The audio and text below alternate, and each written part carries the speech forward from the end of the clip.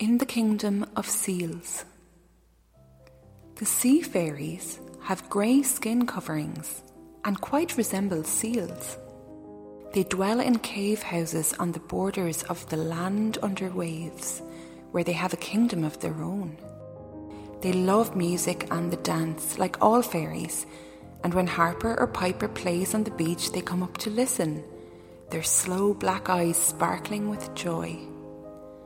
On moonlit nights, they hear the mermaids singing on the rocks when the human beings are fast asleep, and they call to them, "Sing again, old croons, sing again." All night long the sea fairies call thus when the mermaids cease to sing, and the mermaids sing again and again to them. When the wind pipes loud and free, and the sea leaps and whirls and swings and cries aloud with wintry merriment, the sea fairies dance with the dancing waves, tossing white petals of foam over their heads and twining pearls of spray about their necks. They love to hunt the silvern salmon in the forests of sea tangle and in the ocean's deep blue glens, and far up dark ravines through which flow rivers of sweet mountain waters gemmed with stars. The sea fairies have a language of their own, and they are also very skilled in human speech. When they come ashore, they can take the forms of men or women and turn billows into dark horses with grey manes and long grey tails, and on these they ride over mountain and moor. There was once a fisherman who visited the palace of the sea fairies and told on his return of all that he had seen and of all that he had heard. He dwelt in a little township near to John O'Groat's house and was wont to catch fish and seals. When he found that he could earn much money by hunting seals, whose skins make warm winter clothing, he troubled little about catching salmon or cod and worked constantly as a seal hunter. He crept among the rocks searching for his prey and visited lonely seal-haunted islands across the Pentland Firth, where he often found the strange sea prowlers lying on smooth, flat ledges of rock, fast asleep in the warm sunshine. In his house he had great bundles of dried sealskins, and people came from a distance to purchase them from him. His fame as a seal hunter went far and wide. One evening a dark stranger rode up to his house, mounted on a spirited black mare with grey mane and grey tail. He called to the fisherman who came out, "Make haste and ride with me towards the east. My master desires to do business with you." "I have no horse," the fisherman answered, "but I shall walk to your master's house tomorrow." "Come now, ride with me. My good mare is strong and fleet-footed." "As you will," answered the fisherman, who at once mounted the mare behind the stranger. The mare turned round and right about and galloped eastward faster than the wind of March. Shingle rose in front of her like rock-strewn sea spray, and a sand cloud gathered and swept out behind like mountain mists that are scattered before a gale. The fisherman gasped for breath, for although the wind was blowing against his back when he mounted the mare, it blew fiercely in his face as he rode on. The mare went fast and far until she drew nigh to a precipice. Near the edge of it she halted suddenly, and the pair dismounted. The fisherman found then that the wind was still blowing seaward, although he had thought it had veered round as he rode. Never before had he sat on the back of such a fleet-footed mare. "We have almost reached my master's dwelling," said the stranger. The fisherman looked round about him with surprise, and saw neither house nor the smoke of one. "Where is your master?" he asked. The stranger said, "You shall see him presently. Come with me." As he spoke, he walked toward the edge of the cliff and looked over. The fisherman did the same, and saw nothing but the grey, lonely sea heaving in a long, slow swell, and seabirds wheeling and sliding down the wind. "Where is your master?" he asked once again.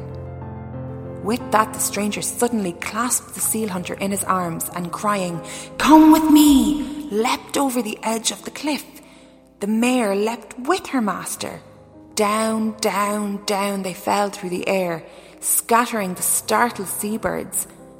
Screaming and fluttering, the birds rose in the clouds about and above them, and down, ever down, the men and the mare continued to fall, till they plunged into the sea, and sank, while the light around them faded into darkness deeper than the night. The fisherman wondered to find himself still alive as he passed through the sea depths, seeing nothing, hearing nothing, and still moving swiftly down. At length he ceased to sink, and went forward. He suffered no pain nor discomfort, nor was he afraid. His only feeling was one of wonder, and in thick, cool darkness he wondered greatly what would happen next. At length he saw a faint green light, and as he went onward the light grew brighter and brighter, until the glens and bens and forests of the sea kingdom arose before his eyes. Then he discovered that he was swimming beside the stranger, and that they had both been changed into seals. The stranger said, "Yonder is my master's house." The fisherman looked and saw a township of foam-white houses on the edge of a great sea forest, and fronted by a bank of sea moss which was green as grass, but more beautiful and very bright. There were crowds of sea folk in the township. He saw them moving about to and fro, and heard their voices, but he could not understand their speech. Mothers nursed their babes, and young children played on the banks of the green sea moss, and from the brown and golden sea forest came sounds of music and the shouts of dancers. Said the stranger, "Here is my master's house. Let us enter." He led the fisherman toward the door of a great foam-white palace with its many bright windows. It was thatched with red tangle, and the door was of green stone. The door opened as smoothly as a summer wave that moves across a river mouth, and the fisherman entered with his guide. He found himself in a dimly lighted room, and saw an old grey seal stretched on a bed, and heard him moaning with pain. Beside the bed lay a blood-stained knife, and the fisherman knew at a glance that it was his own. Then he remembered that not many hours before he had stabbed a seal, and that it had escaped by plunging into the sea, carrying the knife in its back. The fisherman was startled to realise that the old seal on the bed was this very one he had tried to kill, and his heart was filled with fear. He threw himself down and begged for forgiveness and mercy, for he feared that he himself would be put to death.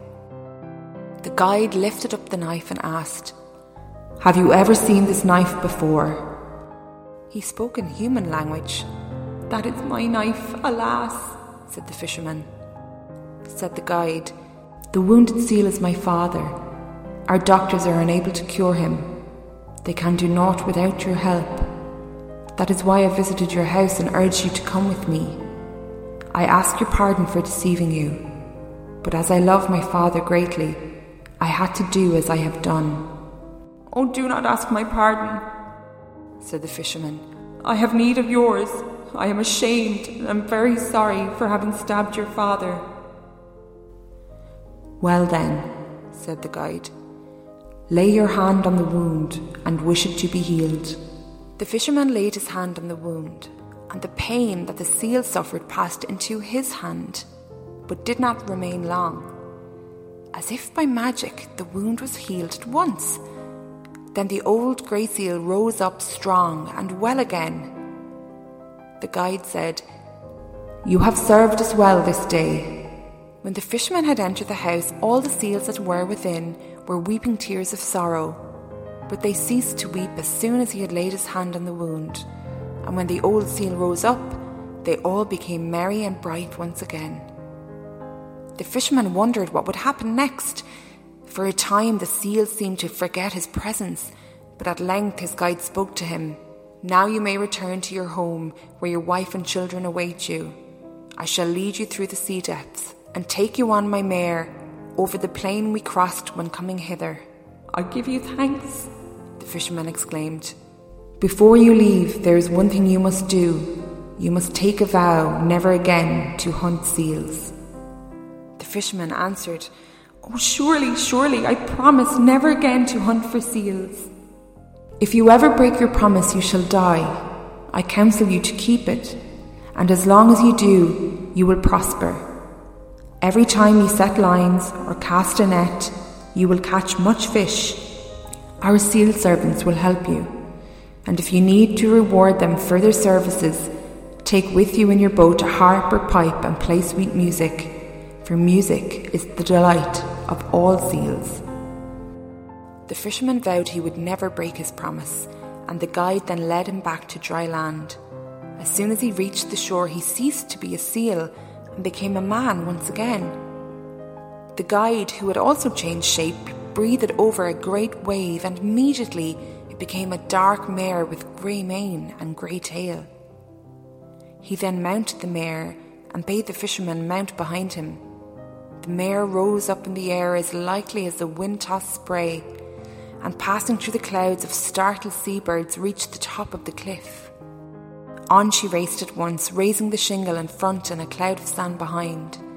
The night was falling and the stars began to appear, but it was not quite dark when the fisherman's house was reached. The fisherman dismounted, and his guide spoke and said, "Take this from me, and you may live happily." He handed the fisherman a small bag, and crying, "Farewell, remember your vow," he wheeled his mare right round and passed swiftly out of sight. The fisherman entered his house and found his wife still there. "Oh, you have returned. How did you fare?"